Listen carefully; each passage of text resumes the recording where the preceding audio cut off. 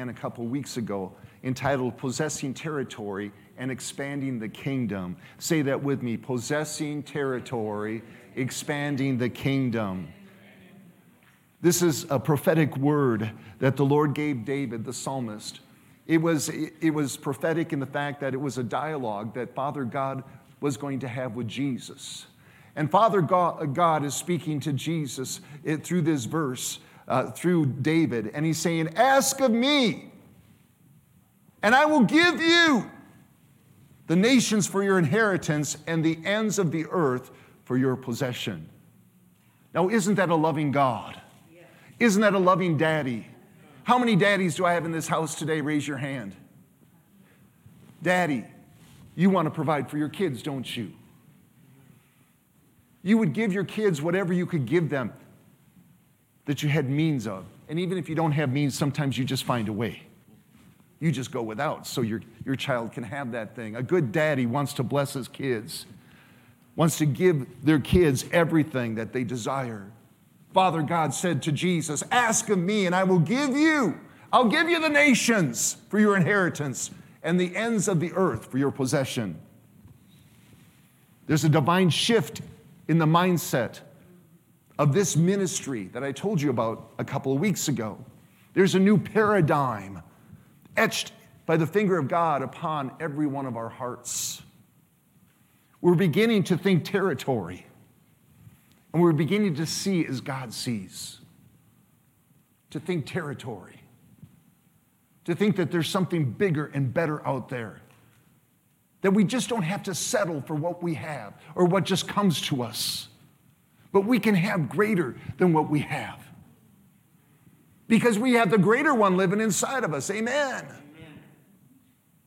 And when we begin to think in this realm, we shift from a defensive maintenance, oh, this is just the way it's going to be, this is my lot in life type of mentality, where we just settle and we become stagnant. I hate settlers. I hate being a settler myself. I find myself sometimes just thinking, oh, this is comfortable, I'll just relax right now. And every time I start to relax, and all of a sudden, all hell generally breaks loose because God says, no, son, you're not going to settle. The Lord doesn't want us to settle. He wants us to move on. Look at your neighbor and say, move on. Move on. Tell him to quit being on the defense all the time. Tell him it's time to get going and be on the offensive. Some of you are even clapping, and I appreciate that. It's time to be progressive in our thinking. It's time for us to go forth where we have tomorrow in our sights, and we begin to accelerate and get territory. Amen. We begin to win at this thing called life. In Christ, we have to see that we are writing a new chapter in our history. Amen. We're going to possess the gates of the enemy, and we're going to take back our jurisdiction. What is our jurisdiction? Our jurisdiction is where God has planted us. Where are we planted? We're planted right here in Rochester, Minnesota. This whole week I've been praying, and I've been expanding that. I say the greater Rochester area. I found myself even praying for a 100-mile radius around Rochester. Why not? That would cover the Twin Cities too, wouldn't it? They need Jesus up there too. It's time for us to get radical and to realize that we can have more than just what we have right now. Possessing the gates of the enemy is a powerful promise that God gave to Abraham for his seed Isaac. Remember the encounter that God had with Abraham when he said, I want you to take your son, your only son. Sometimes we hang on to things, possessions, and we think they're of God, but they're not of God. They're Ishmael's. They're things that we've created ourselves, and we think God is obligated. God must bless it. God must take care of it. God doesn't have to bless something he didn't start. It was only Isaac, the promised seed, that went up to that mountain. And just before Abraham was going to sacrifice his son as instructed by the Lord, the angel of the Lord stopped him. And the Lord said to him in Genesis chapter 22, Verse 16, I'm paraphrasing that because I don't have it written down. But he said, because you have done this thing and you haven't withheld your son, your only son. He says this to him in verse 17. Blessing, I will bless you, and multiplying, I will multiply your descendants as the stars of the heavens and as the sand which is on the seashore. And your descendants shall possess the gate of their enemies. Say, lift your hands with me right now and say, Father God, I thank you through faithful Abraham. I'm of the faithful spiritual seed of Abraham. In Christ Jesus. Therefore, I'm going to possess the gate of the enemy. I'm going to possess the gate of the enemy. I'm going to possess the gate of the enemy. Do you understand what that means, church? The gate of the enemy is the entrance to the territory that the principalities and powers, which we just defined 2 weeks ago, are territorial spirits, where they are scheming and plotting. How are they going to keep the church from growing in that territory? How are they going to come against Christians so they're ineffective and never reach their destiny in Christ? The Lord said here to Abraham, he's going to give his son and your descendants the opportunity that's you and me to possess the schemes. To take those schemes and to nullify them. To frustrate them so they don't come to pass in Jesus' name. Amen. Is there anybody in this place that likes to win? I want to see your hand. It's not fun to lose. It's not fun to lose. When you lose time and time again and you don't see God coming through, you get conditioned to believe that, guess what? This is all that is for me. If you're suffering from a chronic disease, the enemy's been conditioning you and saying, this is yours, this is yours, this is yours, this is yours, this is yours. And before long you say, this is my sickness. I got to go to the doctor to take care of my sickness. Don't you take possession of it. Don't you dare come in agreement with it. You got the greater one living inside of you. And you are his. And that chronic disease is illegally trespassing upon God's property. I hate sickness. I hate disease. I hate poverty. And poverty thinking is a thing that has held the church back. Poverty thinking, oh, I'm not good enough.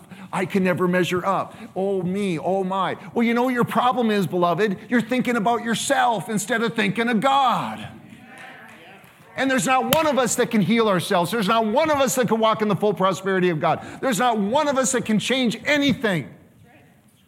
Only Jesus Christ can, the captain of the host.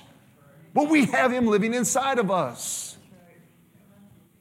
Why do we tolerate sickness and disease? We shouldn't tolerate it. And Jesus didn't tolerate it. Last time I told you that in the New Testament, Jesus took possession of his territory as a man before he started his earthly ministry. And because he did that, he was able to be effective to bring heaven down to earth. He did it as a man. You say, well, he was a son of God. Yes, he was a son of God. But remember in the Jordan River when John the Baptist baptized him, he lost all of his identity as God. When he went into those waters of that river, all of his identity as God left in those waters. And when he came back up as 100% man that was dependent 100% on God. So there's no excuse for any of us to say, well, that can't happen for me. Because the author and perfecter of our faith has paved the way and has already presented us with a model on how to tear down the strongholds of the enemy and possess those gates of the enemy. How did Jesus do it? Well, we know that the three areas where he comes at is found in Matthew chapter 3 and chapter 4, but generally chapter 4, where the enemy comes and he questioned Jesus in those three areas. I'm not going to go over that because we did that 2 weeks ago, but you'll have to just come with me because we have to cover some of it. The three areas is the devil will, when he takes territory over an area, he takes over the physical conditions of that area, he takes over the spiritual conditions of that area, and he takes over the political arena of that area. Say physical, spiritual, and political. We know that we don't battle against flesh and blood, right? 2 Corinthians chapter 10, verses 3 and 4 say, "For though we walk in the flesh, we do not war according to the flesh. For the weapons of our warfare are not carnal," in other words, they're not of the flesh, "but they're mighty in God for pulling down strongholds." The weapons that we have in Christ are mighty for pulling down strongholds. So let's follow what Jesus did. What did Jesus do? We know that after he was baptized and identified 100% with you and I, that he was led into the wilderness by the Holy Spirit. And he warred against the spirit who had claimed dominion over the earth. You remember that Adam gave that dominion back to the devil when he was disobedient in the garden. So now the second Adam, Jesus Christ, was coming back to gain that authority back. How many know that Jesus never lost his authority because he is all authority? He created everything. But the authority that he had to gain was the authority for man. Remember, he did this as a man. He had to regain authority back into you and I, so then we can stand in the face of the devil and say, "No, devil, you are not going to take control over the physical realm of this territory anymore. You're not going to come and infiltrate the spiritual atmosphere of that area, nor are you going to come and get into the political part of it, the government, because the government shall be upon Jesus Christ's shoulders." You understand that? And it's not a battle between Democrats and Republicans. We don't go to the streets and start duking it out there. I mean, come on, that's ridiculous. Amen. Although it does happen. But our weapons of warfare, they are mighty in God for the pulling down of strongholds. So the battle plan, the physical. The first question that the tempter came to Jesus in Matthew 4:3, and he said, if. The devil always wants to put a question. He wants us to question God's ability here to provide for us. How many know that God is your Jehovah Jireh? Well, some of you know that. Well, the rest of you, if you don't know that, you're going to be miserable. You're going to be sweating all the time, wondering, is God going to give me enough money to pay my bills? Am I going to be able to get out of debt? You've got to know that God is your Jehovah Jireh. If you are the Son of God, command these stones become bread. Matthew 4:5, and he answered and said, "It is written, man shall not live by bread alone, but every word that proceeds from the mouth of God." Then we had the spiritual, which speaks of protection. And the question that the devil brought to Jesus, and is the question he does to every one of us, is God able to protect you? Is God able to protect you from the pestilence that's around? Is God able to protect you from the lies of the enemy? Is God able to protect your family and keep your family safe? Amen. Yeah.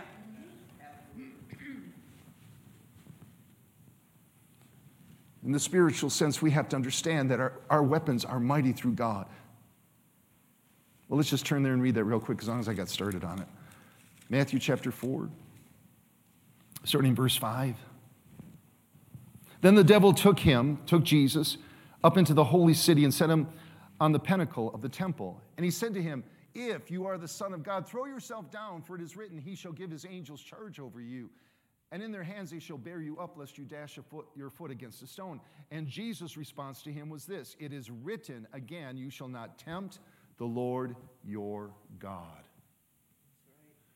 How many times are we tempted to take matters into our own hands? Because we don't see God coming through. So we think.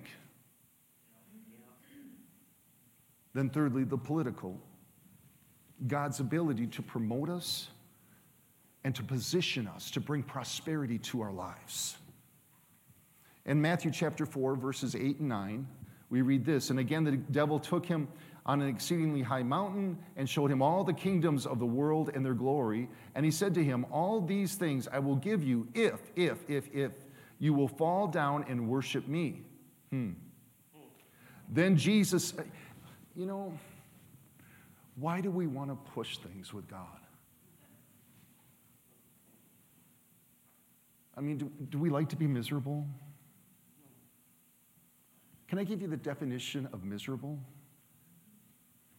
Miserable is this. It's a born-again, spirit-filled believer who is an independent spirit. That equals misery.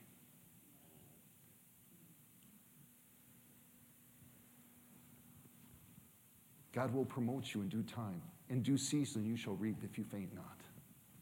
Amen.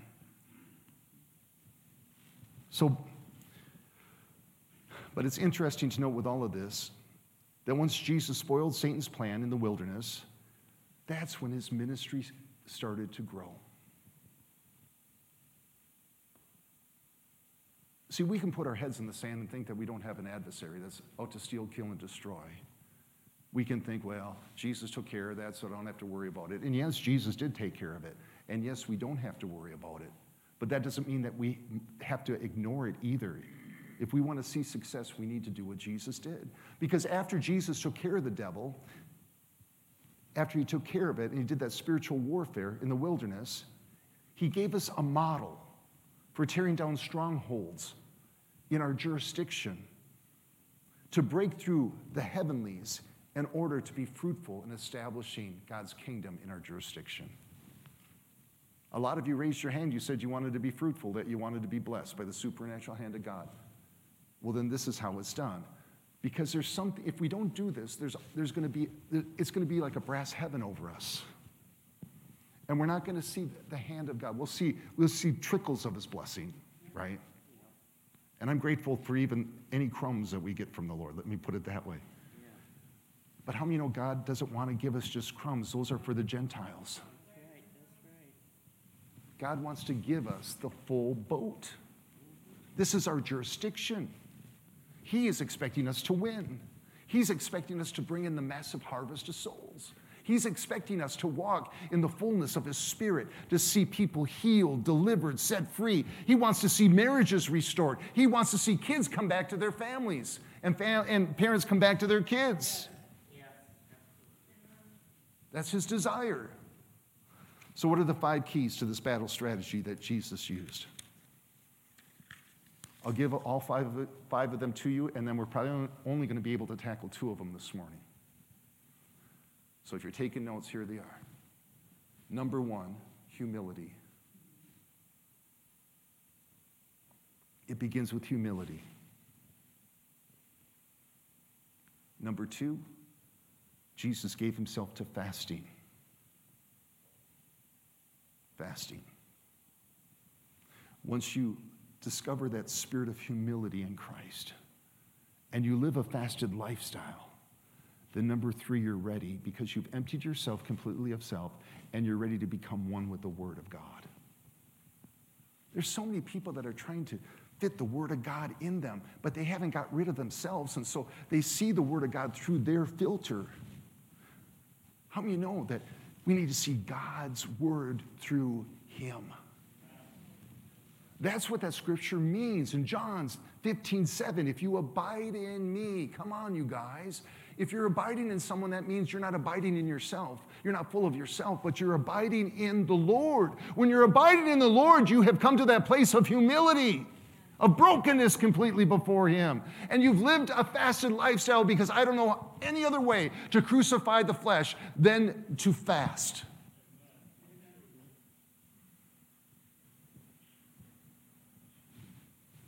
And And once that's taken care of, then you can start receiving the revelation of God's word the way he wants you to receive it. Not through another person's opinion, not through your opinion or through the perception that you have. There are a lot of Christians that just cut out certain parts of the word because, I don't know if I believe that. I think it's this way. No. We have to take the whole counsel of the word. Amen. Then once you have humbled yourself, once you've emptied yourself completely and crucified yourself as a lifestyle, you are a fasted person unto the Lord. Then you can become one with the word, and the word can start taking form in your heart. Then, number 4, you're able to persevere through the junk of the enemy. What does it say in James? Submit yourself, therefore, unto God. Then you're able to resist the devil, and guess what? The devil has to flee. But don't you dare start commanding the devil to do stuff if you haven't submitted first to God. You'll get beat up.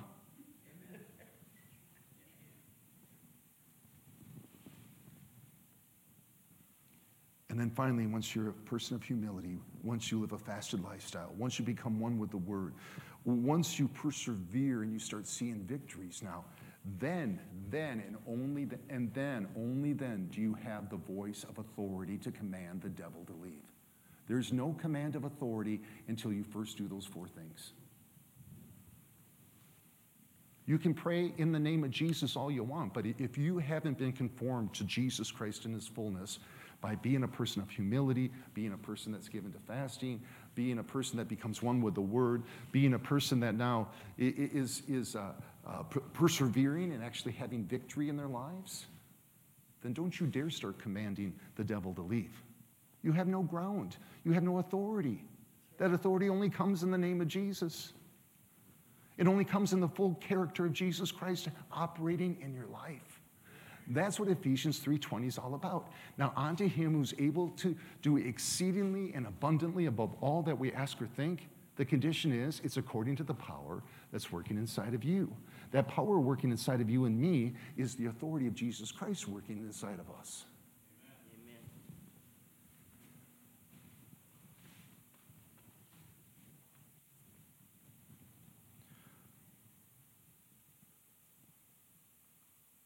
Before we discuss these 5 strategy battle keys individually that Jesus modeled for us, and if we can just model them, we will be able to take this jurisdiction for Jesus, I can guarantee you. I can guarantee you we will win. I can guarantee you every time we pray for somebody that comes to the healing center, they're going to be healed. Everyone that comes to be delivered, they'll be delivered. The only thing that will keep them from getting their healing and their deliverance is their will. Because you can't pray against somebody's will.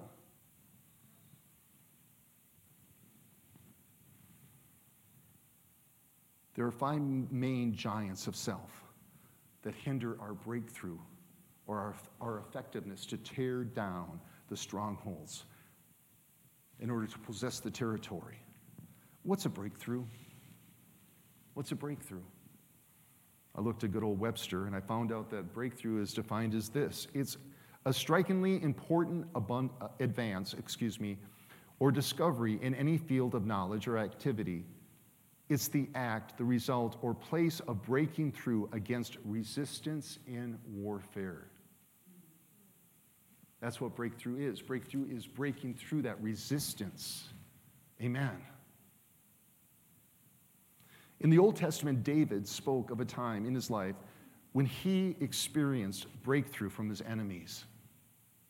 He was going through a time of warfare, and he's going, God, what am I going to do? And it happened again for him, just as he was called to be the next king of Israel. Isn't it amazing? Before Jesus began his earthly ministry, he went up into the wilderness and conquered the devil. So it was with David in the Old Testament. Very similar. If you have your Bibles, turn with me to 2 Samuel chapter 5.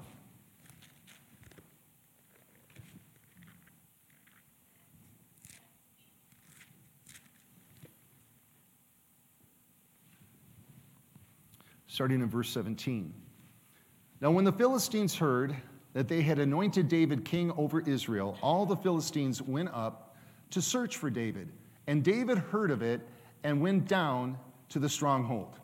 Notice that David, when he heard of it, he didn't cower in fear and go running into a cave.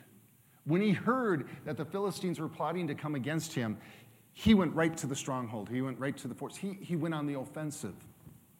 The Philistines also went and deployed themselves in the valley of Rephaim. So David inquired of the Lord, saying, "Shall I go up against the Philistines? Will you deliver them into my hand?" And the Lord said to David, "Go up, for I will doubtless deliver the Philistines into your hand." So David went to Baal Perazim, and David defeated them there. And he said, "The Lord has broken through my enemies before me like a breakthrough of water." Therefore he called the name of that place Baal Perazim. The word Baal Perazim means master or Lord of the breakthrough. How many know Jesus Christ is the master and the Lord of our breakthrough? Amen. Have you ever needed the Lord to reveal himself to you as the Lord of your breakthrough? Come on. That should be all of our hands going up. All the Philistines were coming against him. All the Philistines maybe in your life are coming against you today. And you need a breakthrough from God. Quit hiding in the corner and just let those Philistines come at you. Do what David did. He went right down to the stronghold. The enemy does not want any of us to come into our full destiny in Jesus Christ. He wants to stop the vision before it even gets going. You understand that? Especially if you're on the offensive and you're making some leeway. He's going, "Oh, we got to stop them." And the Philistines, they were okay with Saul because they knew what spirit Saul was. But when they heard another one was anointed king and his name was David, well, that was a different story. Because David was of a different spirit. David was connected with God. He was a man after God's own heart. And when God is in the equation, guess what? Our enemy has to run and flee. And so it says here that that's what happened. He was a different spirit. And warfare is genuine. It's a necessary part of getting to our destiny and regaining territory. If you don't want to fight, then guess what? Just be a settler then. But if you want to gain territory and win in life, you're going to have to get some gumption. We're going to have to get a backbone and go after it. Amen. Hallelujah. The battle is won by first conquering the giants of resistance to our soul. In 2 Samuel 5:17, it tells us that all the Philistines went up to seek out David. And I'm thinking, well, who are all that Samuel's talking about? They were the 5 chief cities among the Philistines found in 1 Samuel chapter 6, verses 17 through 18. And I'm going to give them to you real quick. They are Ashdod, Gaza, Ashkelon, Gath, and Ekron. You say, okay, big deal. What do those cities mean? Names in the Bible mean something. These 5 Philistine cities represent the 5 giants or enemies that David faced, and he defeated all of them. They also represent the 5 enemies of our soul that we must, in Christ, defeat, because it begins with that in order for us to walk in humility and live a fasted life. So what are they? The first one is Ashdod. Ashdod represents pride. It's the first giant that David had to destroy. It was Ashdod. Faith is the very thing that makes us fall immediately. It was the thing that made Satan fall. Amen? The ark of God was carried to Ashdod after victory in Ebenezer. It was taken up to the temple of Dagon. The word Ashdod, you know what it means in Hebrew? It means city on a hill. The enemy called pride will seek to prevent a person, a church, or a city or a region from taking territory. If a city is full of pride, They will never be able to take that territory. I would suggest that Rochester suffers from a spirit of pride.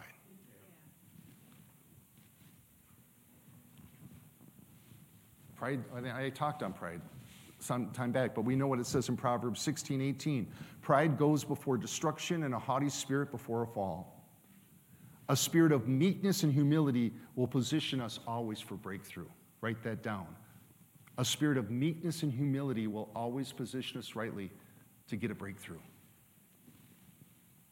Jesus, in the Gospels, he always taught the principle of functioning in the opposite spirit of the enemy. You know, if your enemy comes and he hits you, what are you supposed to do? A lot of you would say, well, I'd slug him back, and I'd make it count. I'd make it hurt. But Jesus said, no, turn the other cheek. If your enemy needs a coat, if they need a coat, what are you supposed to do? Your enemy. Well, you're supposed to take the coat off your back and give it to them. Jesus always taught the opposite of what the devil would do. And so if you want victory, just do what is not normal. You want victory financially? Start giving. You say, well, I can't give. I don't have enough to pay my bills. Well, you'll continue to not have enough to pay your bills if you hold back more than is right. But if you sow, right, then you're going to be able to reap a harvest. If you're believing to be made well, then start praying for other people that are sick. You understand? Just do the opposite of what you would normally in your flesh would want to do. Hallelujah. Humility is the opposite of pride. The spirit of humility will always defeat the enemy called pride. What's the second enemy of our soul? The second giant that David conquered instead of his way of breakthrough was Gaza. Gaza was the capital city of the Philistines, so it represents government. What does government represent? It's the question of who's in charge. The question in our life is always who's in charge. Are we going to be in charge of our lives, or are we going to let King Jesus be the one that's in charge of our lives? Self always wants to sit on the throne. Self always wants to call the shots. We always want to have our own way. By human nature, we don't want people telling us what to do. Why do you think this church isn't real packed out? Because I'm always telling you what to do. I know that. I'm sorry. I'm preaching to myself here, too, when I'm preaching to you, okay? But people don't like to be told what to do.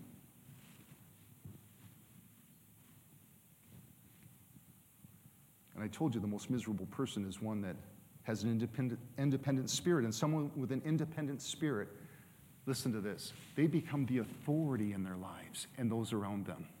When you're an independent spirit, then you set up your own case of morality and your own way that people should live. And when people don't measure up to your level of morality, then guess what? They're wrong and you're always right. Can I tell you, that makes you miserable. You will be miserable, miserable, miserable, because people will always, always, always disappoint you. Leave it up to... Why do you think Jesus told us that we are not to judge one another? Paul tells us not to judge one another. We're to leave that up to the judge of all judges, Jesus Christ. Just be concerned about your own life. And pray for those that come against you. Praise the Lord. I know this is going over good, isn't it? You see, you got to understand something. When we do this, we make ourselves God. And when we make ourselves God, then God cannot promote us, protect us, or provide for us. That's a scary thought, isn't it? I don't want that. In our lives as Christians, it's not always a sin issue that the Lord's dealing with. It's always a yieldedness issue. Always. Always. If God can get a hold of our heart and we yield to him, sin does not have dominion over us. How yielded are you to the Lord? Amen?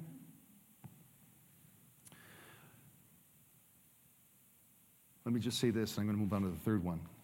A good soldier must be willing to be obedient to his commander-in-chief, especially in warfare.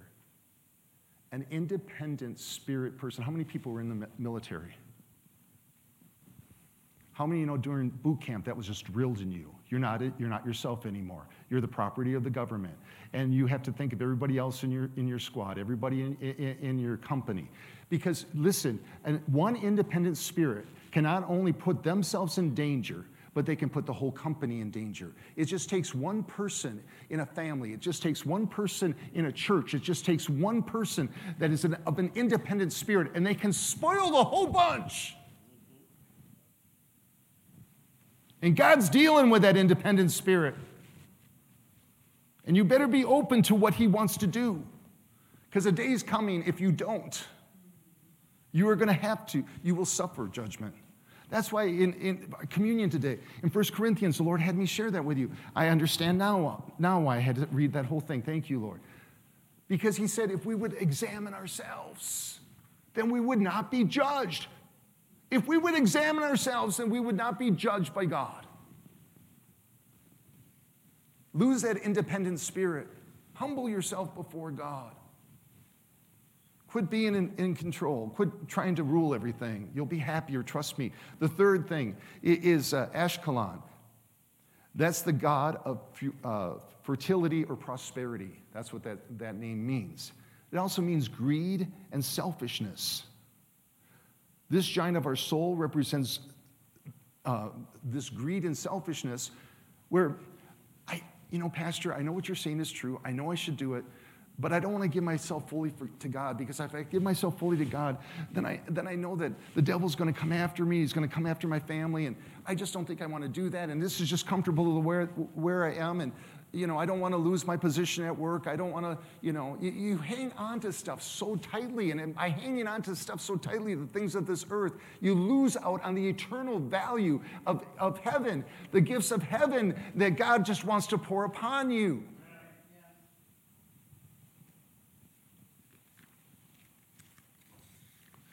We have to understand our position in covenant with God. And in our position in covenant with God, all that we have is God's. And all he has is ours. The fourth city that David came to was a city called Gath. Gath means wine press. Is there anybody in this place that has experienced difficulties the last couple of years? I mean, it's just been one thing after another, after another, after another. Praise the Lord. That means God's got big plans for you. Because in Bible times, you know what they would do? They would put grapes into this big barrel, and then they would have people go in there, usually women, would smash those grapes. Maybe they still do it today. I don't know. You get that vision that you see that over in Italy. That's what they do. I don't know. But if you've ever felt lately that you are just a doormat, that everybody's just been walking on and wiping their feet on, you feel like no one's listening to you. No one affirms you. No one loves you. Have you been feeling that way? Well, if you have, praise the Lord. Because that means God is pressing everything of self out of you so he can fill you up with the new wine. There's new wine coming, church. It has to before we get raptured out of here to bring in this mighty harvest. There has to be a new outpouring of the Spirit of the living God that has to hit this house before Jesus can rapture us out of here. Are you ready to be filled with it? Yes. Well, then you have to go through the wine press. You're going to have to come to that place of Gath and overcome it. Amen. And then the fifth thing, and one that we're all acquainted with here, and as soon as I say this, you're all going to start laughing. Because when I saw it, I started laughing hysterically. But Ekron means extermination. They worship the fly god.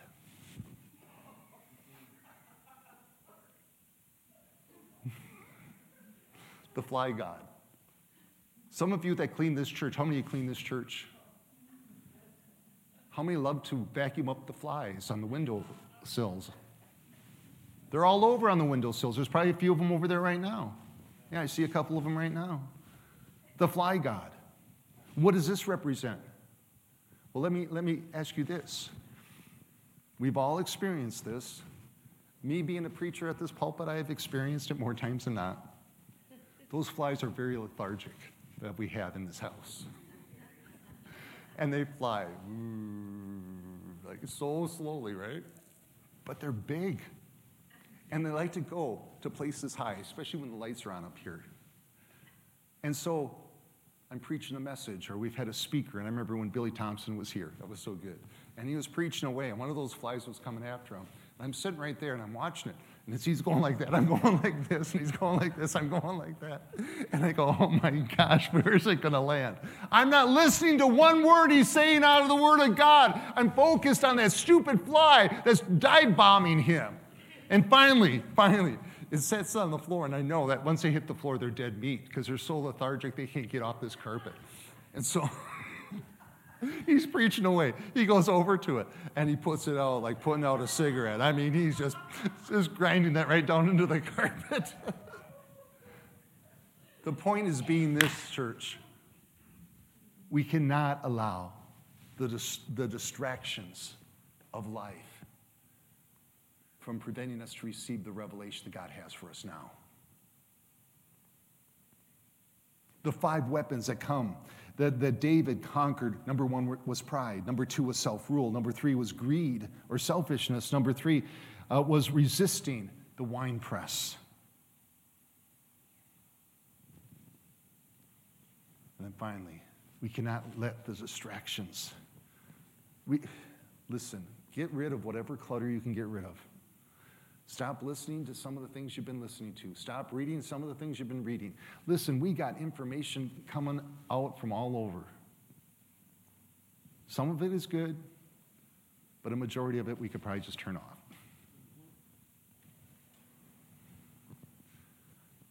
Because Jesus was able to conquer all those 5 things of his soul, he was able to walk in humility. And that's the beginning part of being used of God, to put on that spiritual armor and to start taking down those strongholds and regaining territory. The second thing was he fasted for 40 days. Can I tell you something?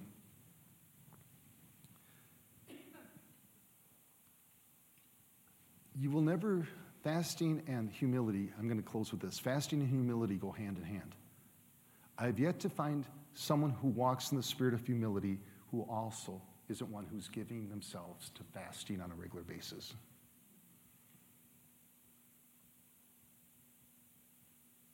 It just won't happen. Someone who is given to a spirit likewise of humility will know the importance of always crucifying their flesh.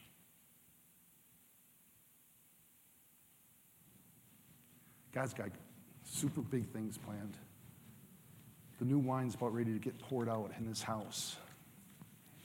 My prayer is there's not one of us here that misses it. Not one. I pray all the time for you guys. I pray that there's a brokenness and that you're not fighting against the things that God wants to do in your life. So next week we'll continue looking at the other 3 about letting the Word become one in our lives. What does that mean to become one with the Word? Then what does it mean to persevere? And then, of course, we're going to tackle the authority thing because I think it's just going to be just a given after that. And we're going to be shouting at the end. Are you okay with that? Yeah. All right. Praise the Lord. Why don't you stand to your feet? Heavenly Father, we thank you and we praise you for today. We thank you for the mighty things you're doing in our lives, Lord. Lord, just as you gave David victory, that he was able to break through in those 5 areas that were coming against his soul. Father, I thank you that you've given us victory through Jesus Christ to overcome those 5 areas as well.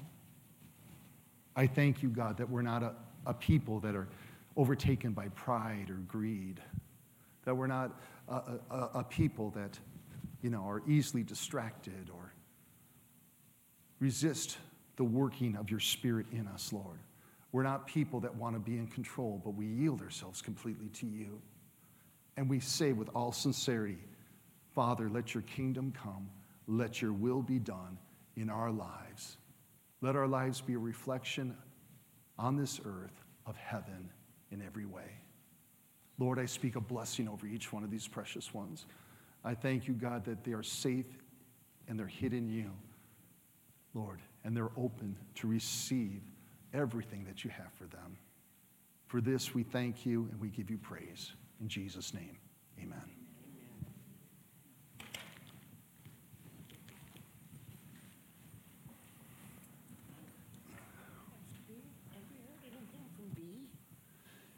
I talked to her last week, and she was doing good. She was really upbeat and feeling good. Good.